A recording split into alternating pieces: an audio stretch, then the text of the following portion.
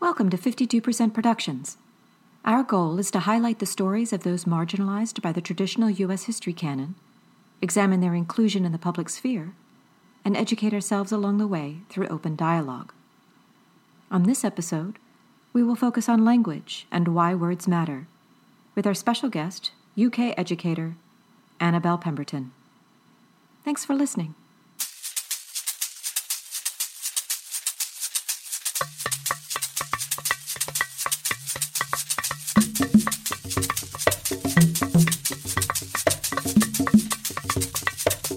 Welcome back to 52% Productions. Thank you so much for joining me, Margie, and my good friend, Lee Jameson. Hi! We have an amazing episode for you this week. We're going to talk about something that I won't say that it splits museum professionals, but in some ways it could. And that topic is language. Language is important. Words matter. And we're going to talk today about a few of the choice words that we feel like are very important, especially to history and contextualizing history and unpacking history. And also some ways that you can be a bit more intentful with your words when talking about our history. We need to be more specific, right? Sometimes when we're talking about specifically the institution of slavery, we're addressing it in this very general, monolithic way. And although I love to use the term slavery is slavery is slavery, I usually am using it in a very specific context. But when we're talking about slavery as it pertains to the history of the world, the history of civilization, as it were, we have to be a little bit more specific when we're talking about American slavery, because it was so much different from, let's say, biblical slavery. Totally different purpose, totally different time frame, totally different experiences for the people that went through it. But when you're just saying the word slavery, now for Americans, that means something very, very specific. But in the context of talking about our specific history in relation to the world, we can be more intentful by referring to it, in my opinion, anyway, as either chattel slavery or American slavery, because slavery has existed for ever. So being more specific in this context really just pinpoints exactly what you're talking about and draws a very specific picture. Sadly, even being that specific, when you say American slavery, people, their brains are probably going to go to cotton fields full of black bodies toiling in the sun. But American slavery is still so much more than that. But at least being specific in that regard can open up a larger conversation about what slavery, American slavery, is and was. Another way that we can be more specific and to also honor people, to honor their existence, honor their humanity, is, if we can, it's difficult because African countries, as we know them today, did not necessarily have the names that they have now back when the transatlantic slave trade was happening. But if we can talk about the general region or name the country as it is named today to talk about where people came from, it draws a better picture of how far they might have traveled, how far they might have been forced to walk, how displaced they became. Or then we can look and talk about the history of that country or the history of that region and why those particular things happen. The purpose of being more specific, as I said, is just making sure that we're not looking at these things in a vacuum. We're not looking at them as a monolith, because I mean, that's the whole purpose of this podcast, right, Lee? To talk about the nuance and the layers. It's very easy to use a word without thought behind it. And when you mentioned the idea that American slavery brings on a very certain mental image, it's because, in my opinion, the predominance of education in the United States is about a very specific, small antebellum time frame in those couple of decades leading up to the Civil War. And as we've already discussed in our timeline, enslavement was centuries old before we even got to that war. So yes, I think that one of the primary topics of language choice and language shift is that change between talking about slaves and talking about the enslaved. Yes, absolutely. And that was kind of a source of animosity is the wrong word, but I'll use the word tension. It was a source of tension in the museum community because for a long time people felt like slave was sufficient. But the problem with the word slave is it removes the person's humanity and it turns it into something that they are, something that they've always been, as opposed to something that was inflicted upon them. So referring to someone as enslaved as opposed to a slave puts the fault on someone else or some other entity. It's something that happened to them. It's something that was put upon them. They are an enslaved person, a person that has been enslaved, not just a slave, which makes a huge difference because these were people. They were individuals with lives, loves, and experiences just like all of us today.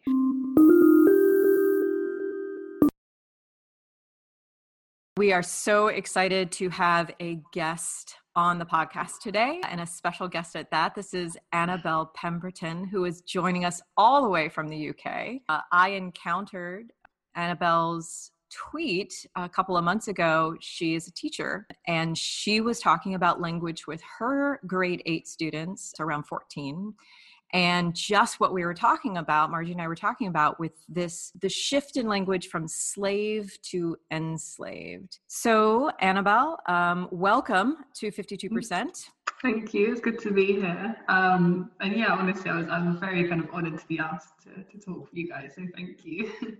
Absolutely. This project that you did, this tweet is right on brand, right on point for this episode. It was almost the inspiration, we might say. We knew that we wanted to talk about language, but when we saw this exercise that you did with your students, we're like, yes, we absolutely have to do this. And we have this opportunity to speak to this person that has already put it into action. It is a continued challenge to try and convince people why it's important to shift our language when it comes to history, specifically when it comes to talking about enslaved people. I would love to hear about your inspiration behind having your students do this exercise and talk a little bit more about their responses to it, maybe about the conversation that came about after you had them do this exercise.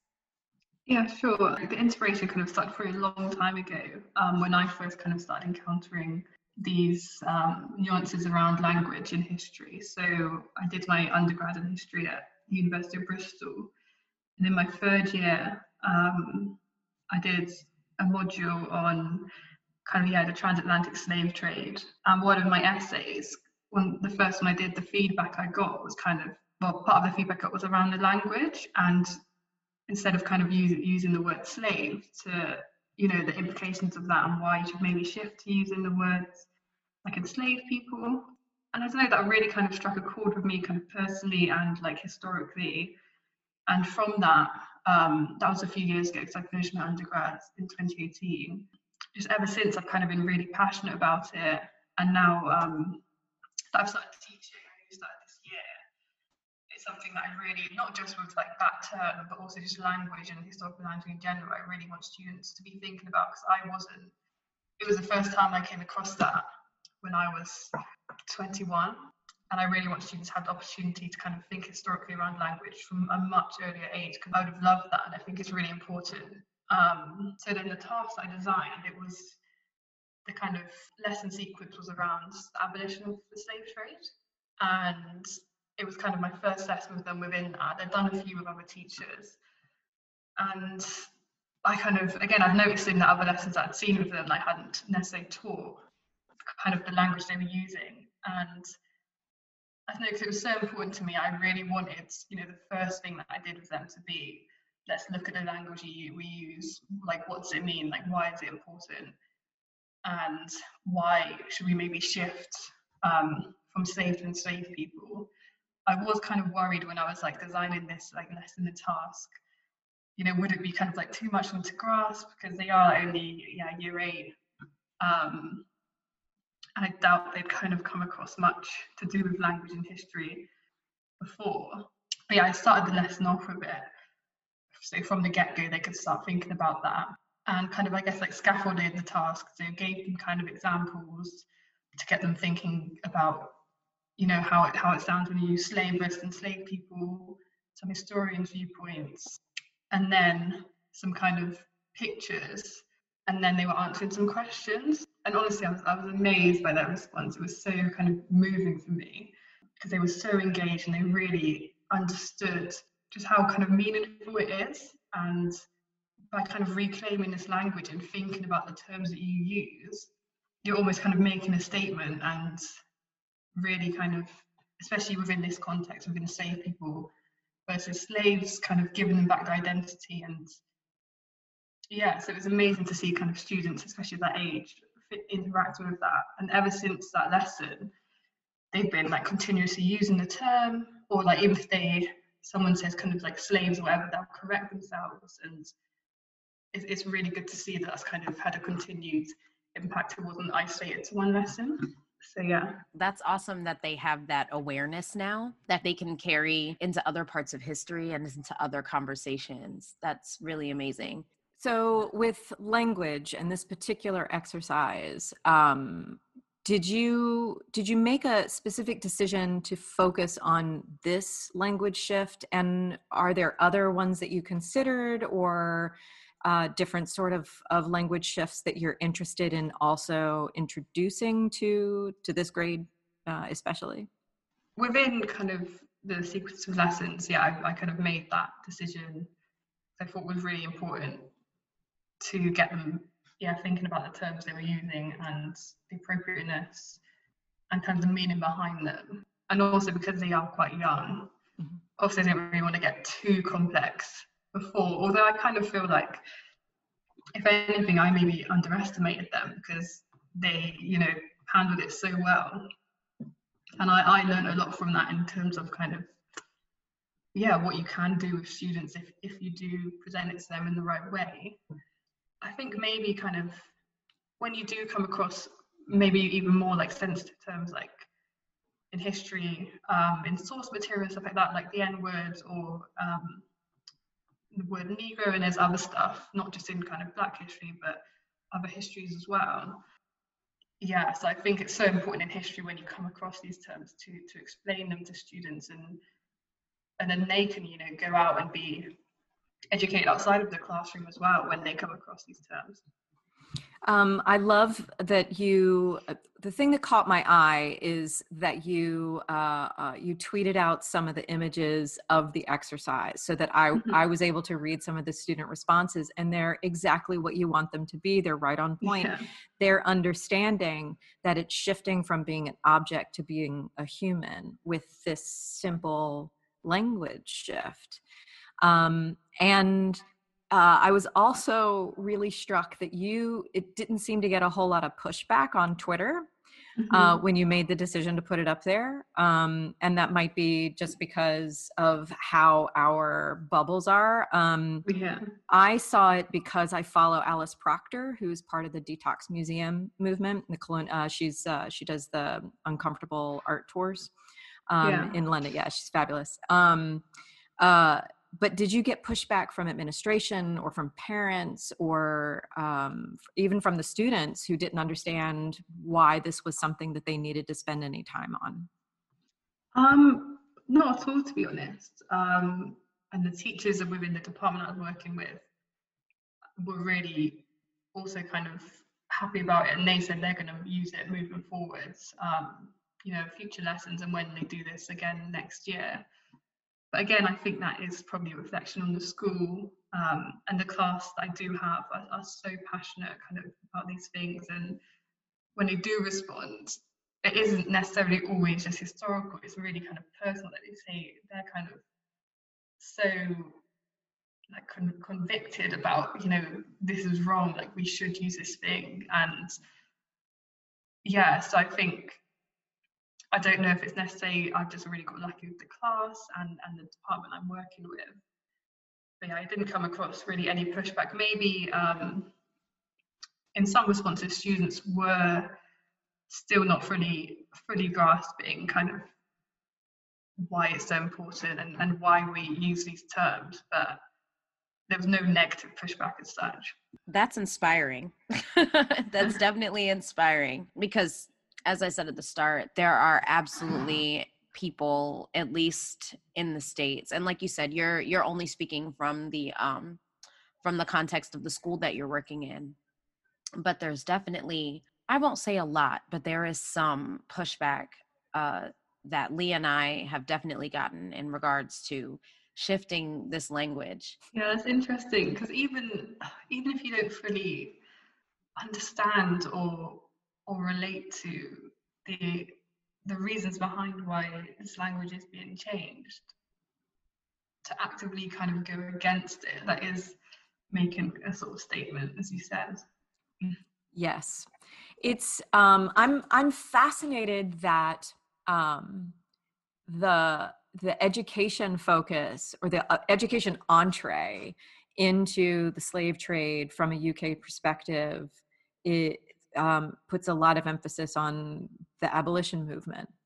You know, we in the United States, we fought a whole war about it, and so there are still feelings in certain quarters. The idea that the mother country of England kind of puts the blinders on so that there's only this single focus is fascinating to me. And I also see that you are connected with Uganda and the education there. And so I'm really fascinated by your personal connection. And I also maybe looked at your dissertation. So I'm fascinated with your personal attachment and your personal journey on the teaching of enslavement to younger people.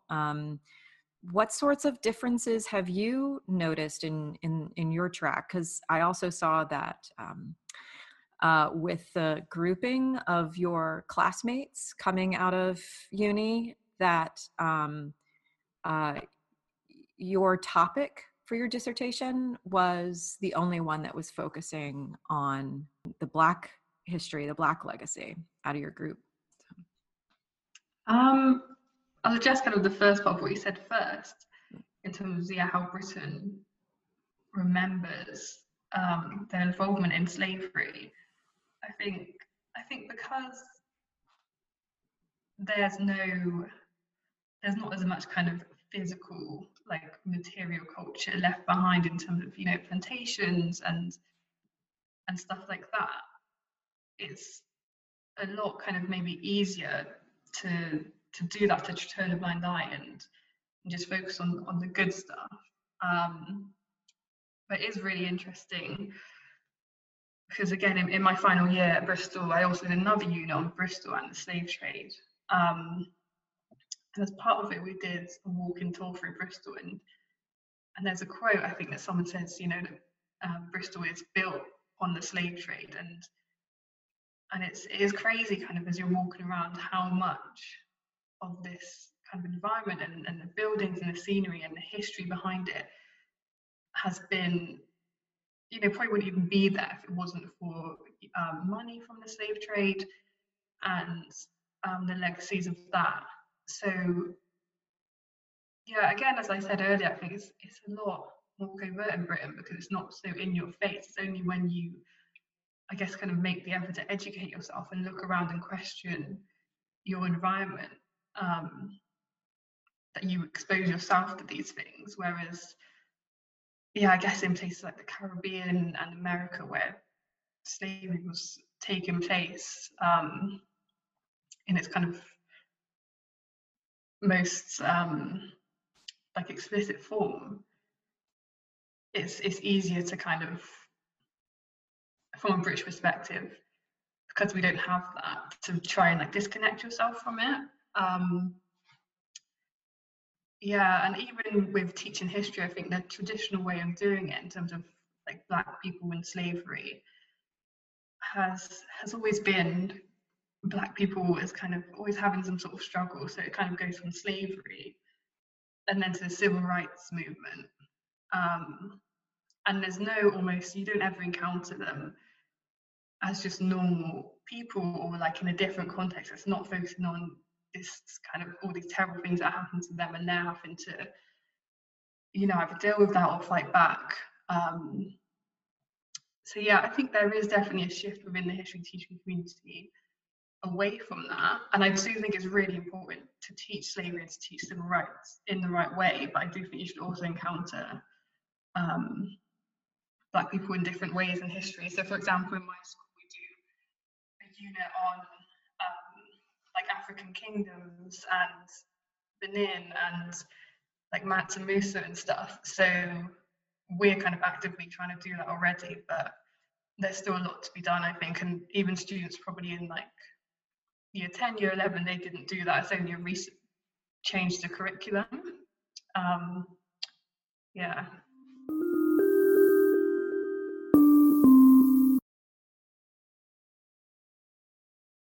So in talking about slave versus enslaved, there's another word that sometimes falls into that same equation as well, and that's the word servant, which some people feel like is interchangeable, but it's an interesting, and we're going to say interesting a lot in this episode, I think.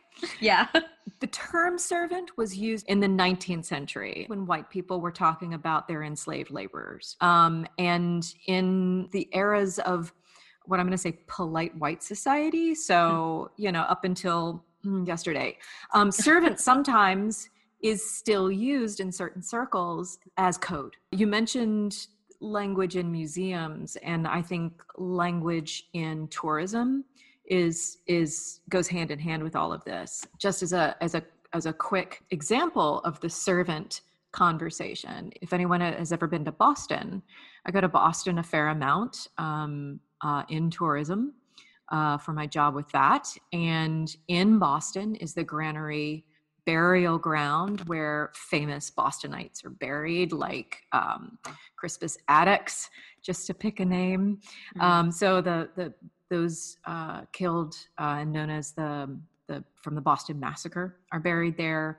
The most famous gravesite there, though, is John Hancock, and it's not the original stone. It's a very large edifice, and right next to it is a very small stone, original, that says his servant Frank, or says Frank, his servant. Frank doesn't have a last name. Servant is a euphemism in that very particular instance of John Hancock being a slave owner, being an enslaver of Frank.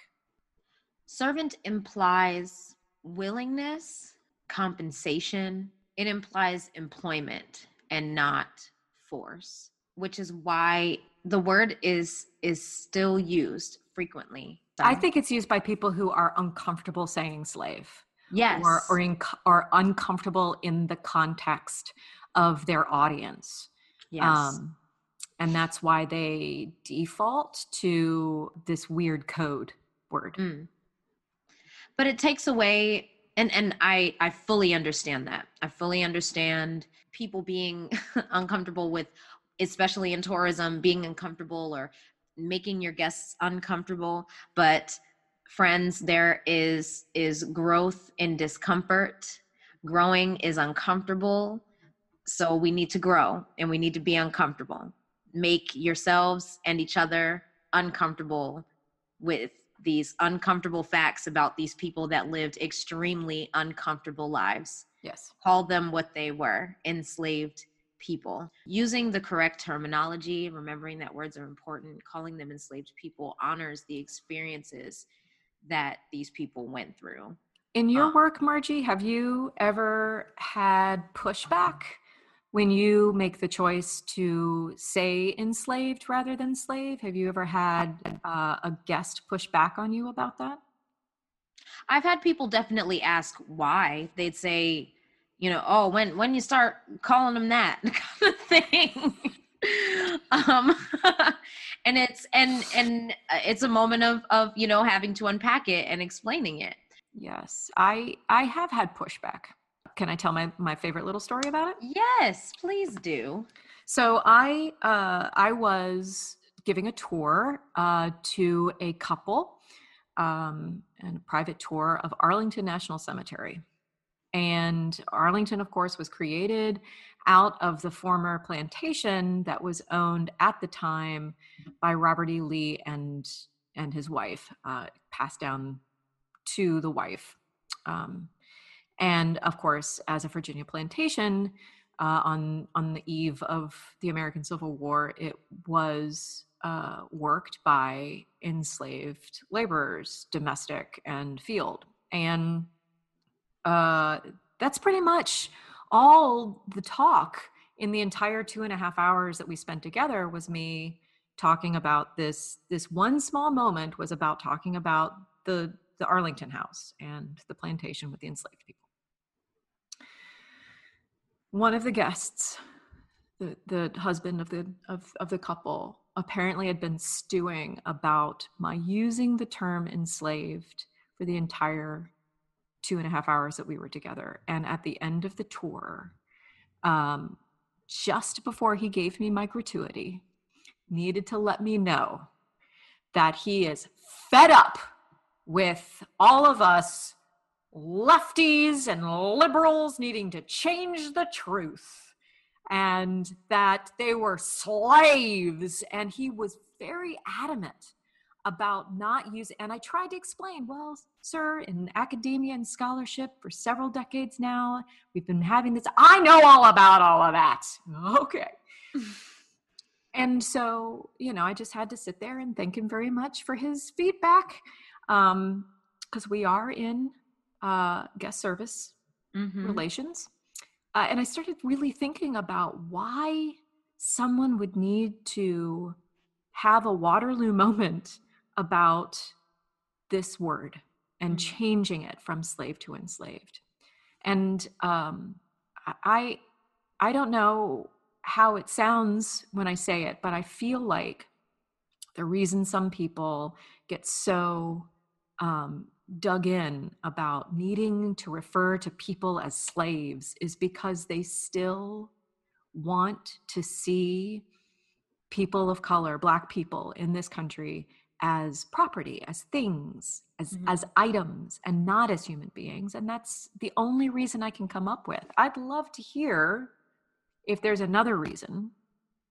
I'm always ready for education, but I just can't see any positive reason why someone would need to push back on giving humanity to people.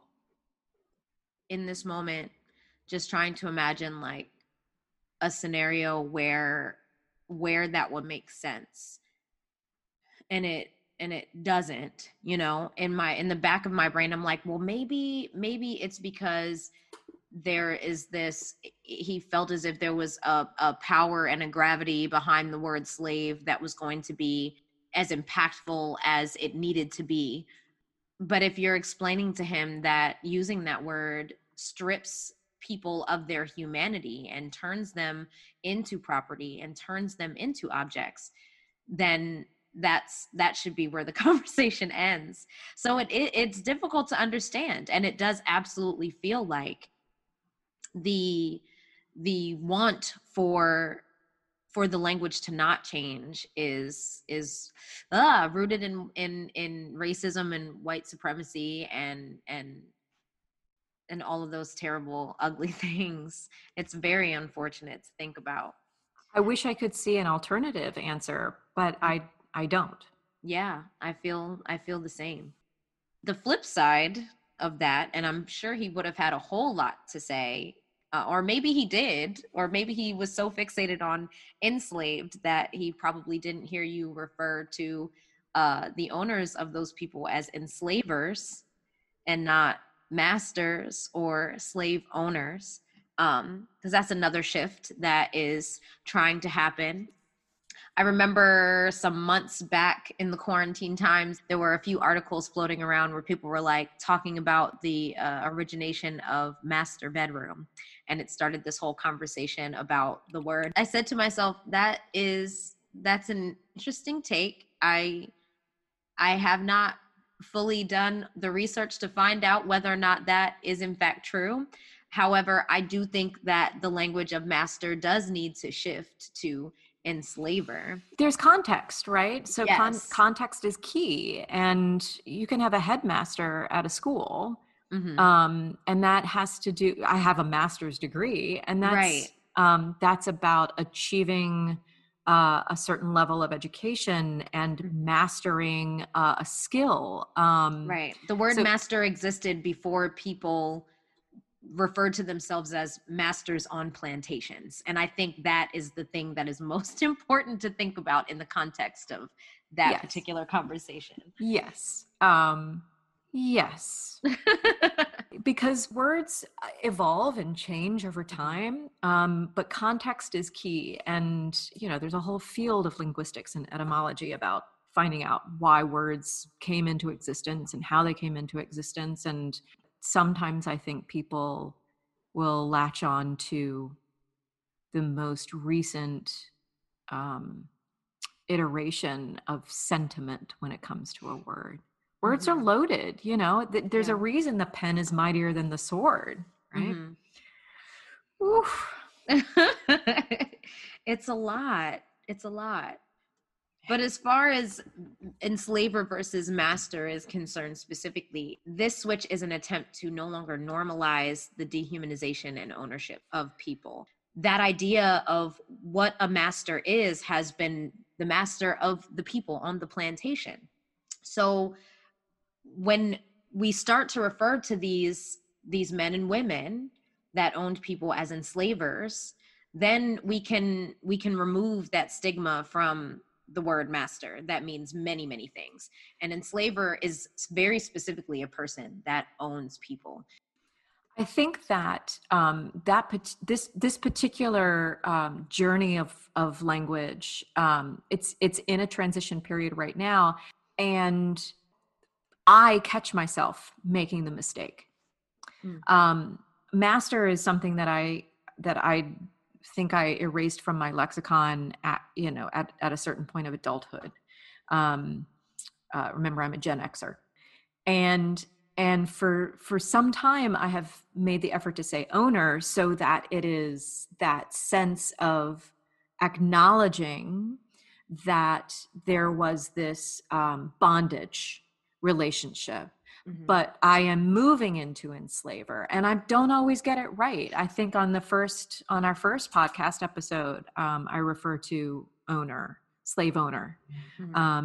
But enslaver is the role of that human to the enslaved other human in the contract between the two. So. Yeah, and it's going to take time. I'm sure that there will be someone who listens to this podcast and is like, oh, I've never even heard anybody mention that before. But it's things to consider. The reality of the matter is all of these things are true, but the more we can shift away from, for lack of a better phrase, the old language, the kind of glamorized language of slavery, then we can move into a more honest and specific discussion about what the institution of slavery was. Are there other words and phrases that you think we should retire because they aren't giving the right weight or gravitas or impact into what is actually being described or discussed? Well, another one that I have here is about the way that we refer to enslaved people that have run away. And we generally refer to them as rebels or fugitives or runaway slaves, because that's what books have told us to refer to them as. But some alternatives that people are proposing are freedom fighter or seeker, which sounds a lot more modern, but is really more so what these people were doing. How would you feel about escapee? That makes sense also, assuming that they were able to fully escape, because most people were not. But I think referring to these people as fugitives or runaways implies that they did something. I mean, yes, the act of them absconding from their situation is wrong in huge air quotes, according to the people that own them.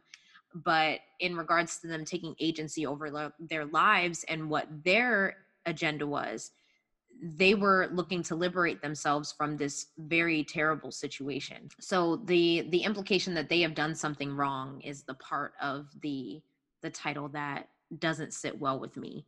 Right. I get that they did something wrong according to the people that own them, but in the grand scheme of morality and taking agency over your own life, they were just doing what any human being would do in that situation. Yeah. I'm trying to stop saying Union Army when I'm discussing anything that has to do with the American Civil War, because I feel like if there's an otherness by saying Union, it kind of puts the people fighting for the U.S. Army, which is how I'm shifting my language on that. Instead of saying Union Army, I say U.S. Army. So you refer to them as the Confederate Army and the U.S. Army. Mm-hmm. Ah, okay. Mm-hmm. It seems like why would you even bother? But Union makes it feel like an otherness, and the Confederacy took up arms against the U.S., the United States of America, and that should not. There should be a question in equalizing the U.S. Army and the Confederate Army. When you say Union doesn't feel like us, doesn't feel like the United States. It feels like this other group of people, just like the Confederacy feels like another group of people, but it kind of puts them on the same plane. So I'm feeling that in my shifting from Union Army to U.S. Army, it reminds us that the U.S. Army is the United States of America, and the Confederate Army were fighting the United States of America. That's great. I think that is really important, because when we talk about Confederate versus Union, it sounds like these two completely different entities other than the United States were created and had a battle. But the Confederacy was the completely different entity. Everybody else was the United States. Yeah. That's important. That's a good one. All right. We're going to move into some other heavier thoughts around language. The first one that I have is about referring to the transatlantic slave trade as a Holocaust. There's a very specific image that comes to mind when people think about the Holocaust. I think adopting that word to talk about American slavery, the transatlantic slave trade, brings it to a place where I don't like to be, where people begin to compare. And there is no comparison between those two ordeals. They are two completely different experiences. Yes, slavery was a Holocaust.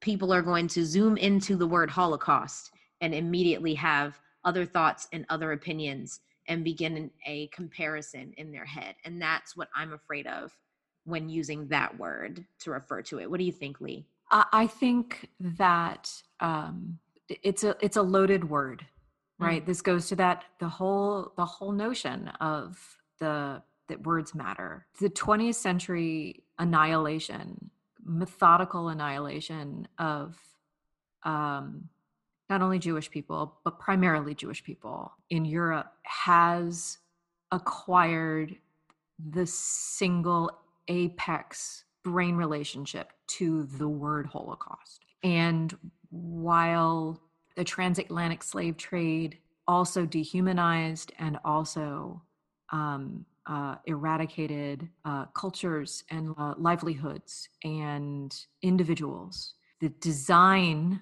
of the transatlantic slave trade was to create a labor system rather than exterminate a population. So if that's what I'm hearing you say is your concern about creating an equivalency between the two.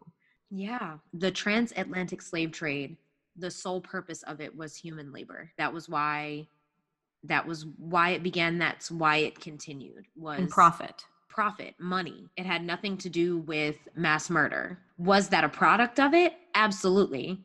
But it was not the goal, which is exactly why I feel like using that word to refer to it it can get confusing for someone that doesn't have all of the information that they need to have, can start to create this kind of comparative conversation about the two experiences when there's nothing to compare because they serve two totally different purposes. How frequently do you find the transatlantic slave trade being referred to as the Holocaust, as a Holocaust, not the Holocaust, capital letters, a Holocaust? A Holocaust. Right.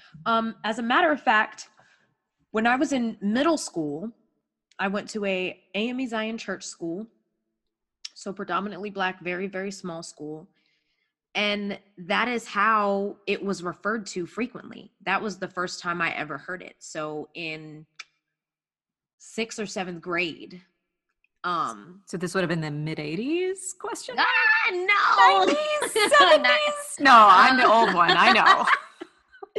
When was 90s? This was late 90s. Yes. Ooh.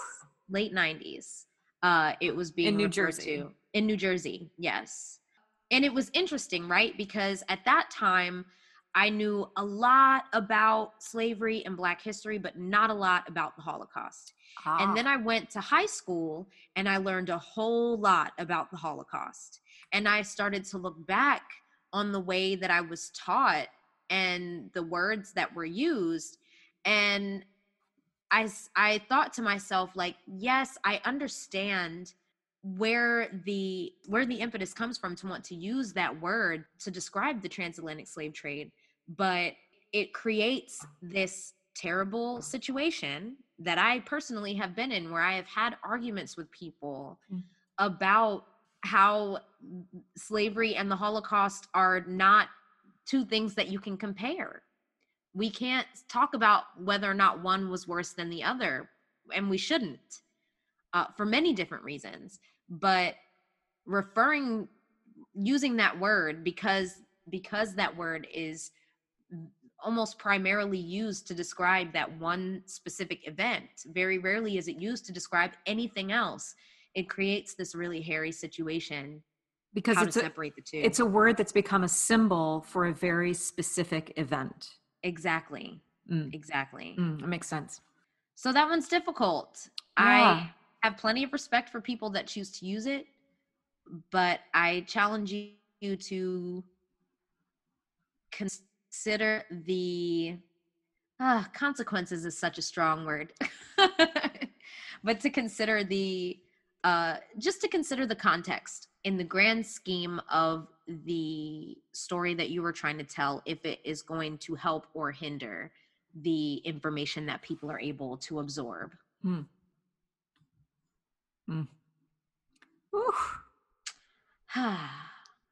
Next one. But this one's pretty interesting as well. So do you remember when all those articles were floating around about the textbooks that were being printed in Texas? Yeah, I remember. The enslaved people were migrant workers that came here by choice. Oh, okay. Taking that into consideration, one of the phrases that is floating around for people to begin to use to describe enslaved people that were taken from Africa is referring to it as forced migration, as opposed to kidnapped or stolen. Stop. I'm just going to punctuate that. I mean, yeah, no, because the idea of migration, there's agency, right? There's agency in the concept of migrating, of immigrating even. there's agency. You might be leaving an awful situation where from whence you come,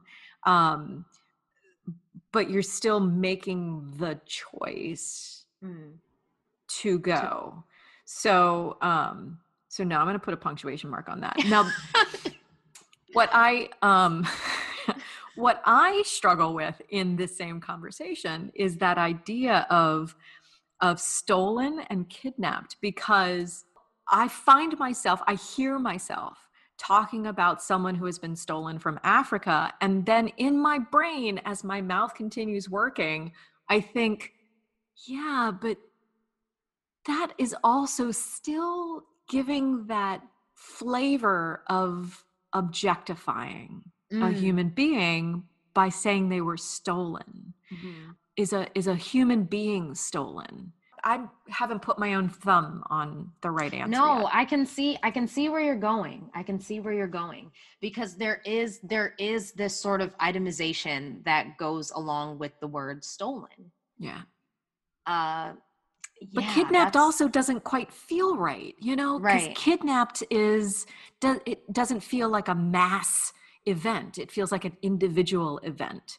Like the Lindbergh baby was kidnapped. Yeah. And when you're talking about villages, being carried away from your village on a boat you didn't ask to be on, to go to a country you didn't ask to go to. I don't know. It's a tricksy one for me. A word that is popping into my head that feels a little more appropriate is abducted. Because I mean, when I think of abducted, because I'm a nerd, I think about aliens. Right. But it's like, if an alien, when you think about like 90s alien abduction TV shows or whatever, the UFO comes and the beam comes down and swipes the people away and they're never heard from again. And that feels more like what happened to these people. I think about children that were taken from their parents. They disappeared into thin air. Some entity came and abducted them and took them away. I love it. So maybe that's that feels right. Abducted feels right. Yeah. I did a bit of a little Facebook survey. I asked people what came to mind when they heard the word plantation. And the results were very, very interesting. As you can imagine, it varied by generation. It varied by race. It also varied probably by like socio-political party affiliation and all of those different things, but we didn't get into deep things on that.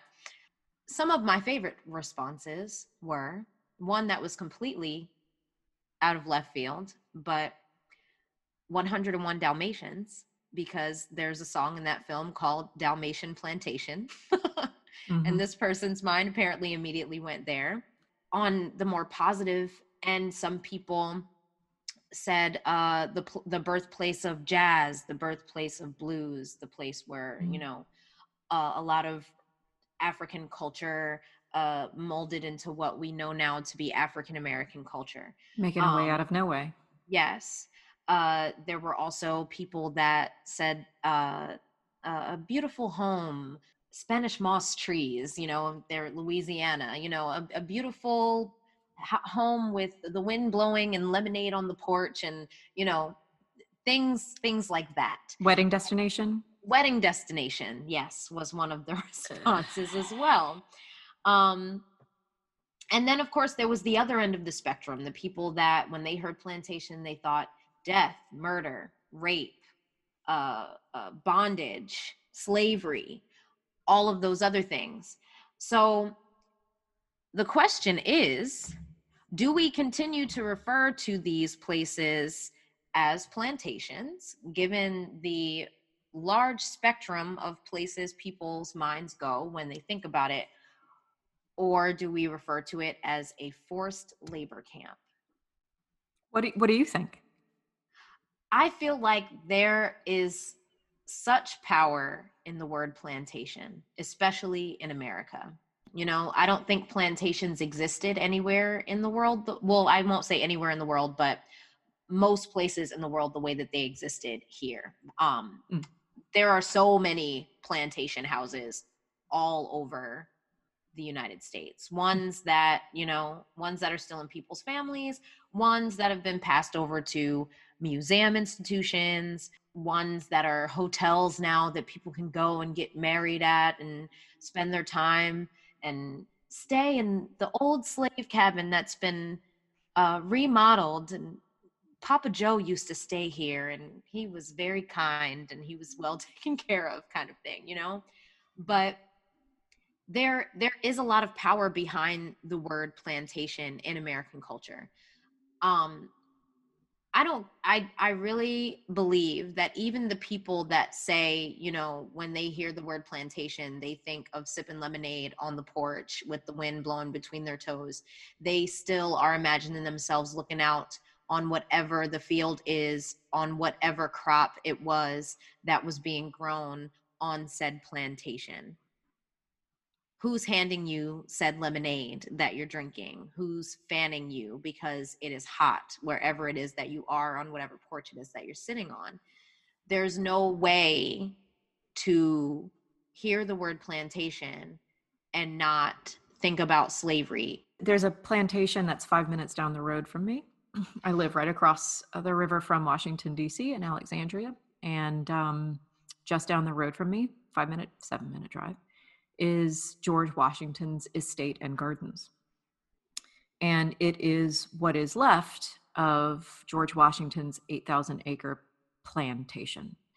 And when I work with students, I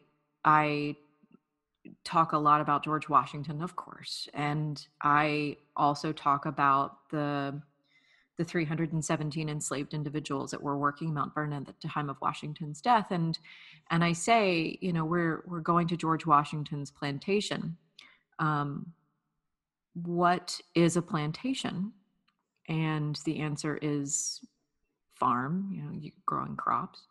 And I always ask, what is the difference between a farm and a plantation in your mind? And the answer is always, who's doing the work there. So I agree with you that that there is a very American heritage vision that pops into your head when you hear that word plantation. And I think it's really interesting that Margie, you're acknowledging that even though someone's first desired image is going to be the Scarlett O'Hara sitting on the porch with her two beaux, we all know what else is a part of that picture. Maybe out of the range of the image you're seeing in but we know. We know. I also want to put a little plug in here that you and I have talked about season 2 going to Whitney Plantation and going to Angola Prison in Louisiana, which used to be Angola Plantation. And so if our listeners want to hear live on-site impressions of our take on these two environments, go to the website and smash that donate button so that you can help us go. Smash it. Smash it. So we've talked a lot about different words that make us uncomfortable, words that we feel like are inappropriate or appropriate for certain situations. But when does, and we already talked a little bit about this, but when does shifting the language go too far? When does it start to shift what we're talking about as far as the history is concerned? Are there any words or phrases that you can think of that are being used or in talks of being used that could potentially be a detriment to what we're trying to achieve educationally? I'm sure there are. You know, you and I have the advantage. or disadvantaged, depending on your perspective, of living on the East Coast. And so our lives are constantly shifting at a pace, and conversations are shifting at a pace. What I would be interested in is targeting public history through tourism, through museums, through historical conversations, and seeing what's happening there and the movements that are happening there. And it's not a detrimental conversation, it's a positive conversation, but I know it's happening. And the idea of decolonizing museums is happening. The museum detox movement to try and shift language to be more inclusive. Do you have anything that comes to mind? I don't, but I want to touch on, you were talking about sort of museum and tourism of movements, as it were, that were happening. And it's a good shift into the last thing that I want to talk about, which is neutrality. And the museums are not neutral movement. Okay, you're going to hit my passion button on this, right? Yes, I'm excited. On purpose. I'm doing it on purpose. This ready? Also, yes, I am ready, because this also takes us back to the service word, right? Which is a neutral word. It is what? How did you refer to it earlier? It's a code word, but it is like the code word for neutrality. There's no such thing as neutral. You knew it was coming. Yes. There's no such thing as neutral, unless you're talking about like a beige trench coat. Neutral refers to a propping up of the dominant power structure that has been historically in place. Okay. So, particularly in tourism, this is a moment of heated fellowship that I have had with a lot of people, because the conventional wisdom is that in interpretation, in commentary, in addressing our guests through service, we are supposed to stay neutral. I have always heard that and translated that accurately as staying within the traditional Western historical canon, which is predominantly white, male, Protestant gentry. So that's not neutral, because if all you're going to talk about are the power players that we have traditionally referred to as the founding fathers, et cetera, then you're leaving out everyone who is not white, male, Protestant gentry. And that's not neutral. That's not neutral. Neutral, in my opinion, is making space for everyone to have their story heard. That's creating a space of inclusion. And inclusion, I think, is the word we should be aiming for rather than neutral. Neutral, right. Feelings, thoughts, concerns, hopes, fears, dreams? I agree 100%. I really do. Even if we are sticking to the American history canon, we can't talk about those people without talking about the people that got them to all of those places that they went. These people are intertwined and entrenched in all of these stories. They are standing in the same room, breathing the same air, sharing this space. So there's no way to be neutral about it. There is being inclusive, like you said. There is including more of the story. Hey family, help us continue to bring you content.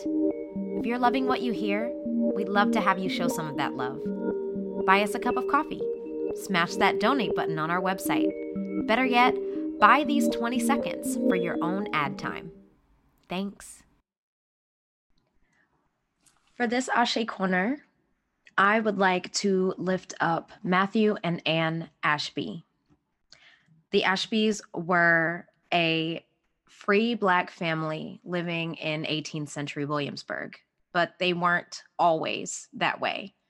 Matthew Ashby was actually the product of an illegal interracial relationship his father being an enslaved man and his mother being a servant white woman. During the 18th century, unions like this were illegal. The children that were the product of these unions were also illegal in a sense.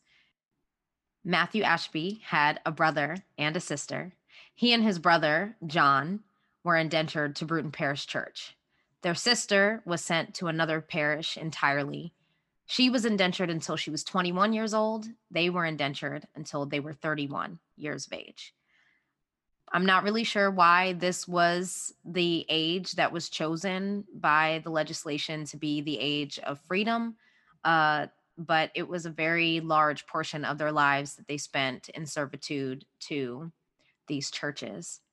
So once Matthew turned 31 and he was legally a free man, he set out to use the many connections that he had established being indentured to the church. When you're indentured to the church, you're hired out to do all kinds of work for all kinds of people. And for him, one of those people was the governor at the time. And at some point in all of Matthew's adventures, he met his wife, Anne, who was an enslaved woman. She was enslaved to the brickmaker in Williamsburg, a man by the name of Samuel Spur. And Matthew, using all of his connections throughout the town, including the governor, was able to raise up enough money and petition the governor's council for his wife's freedom.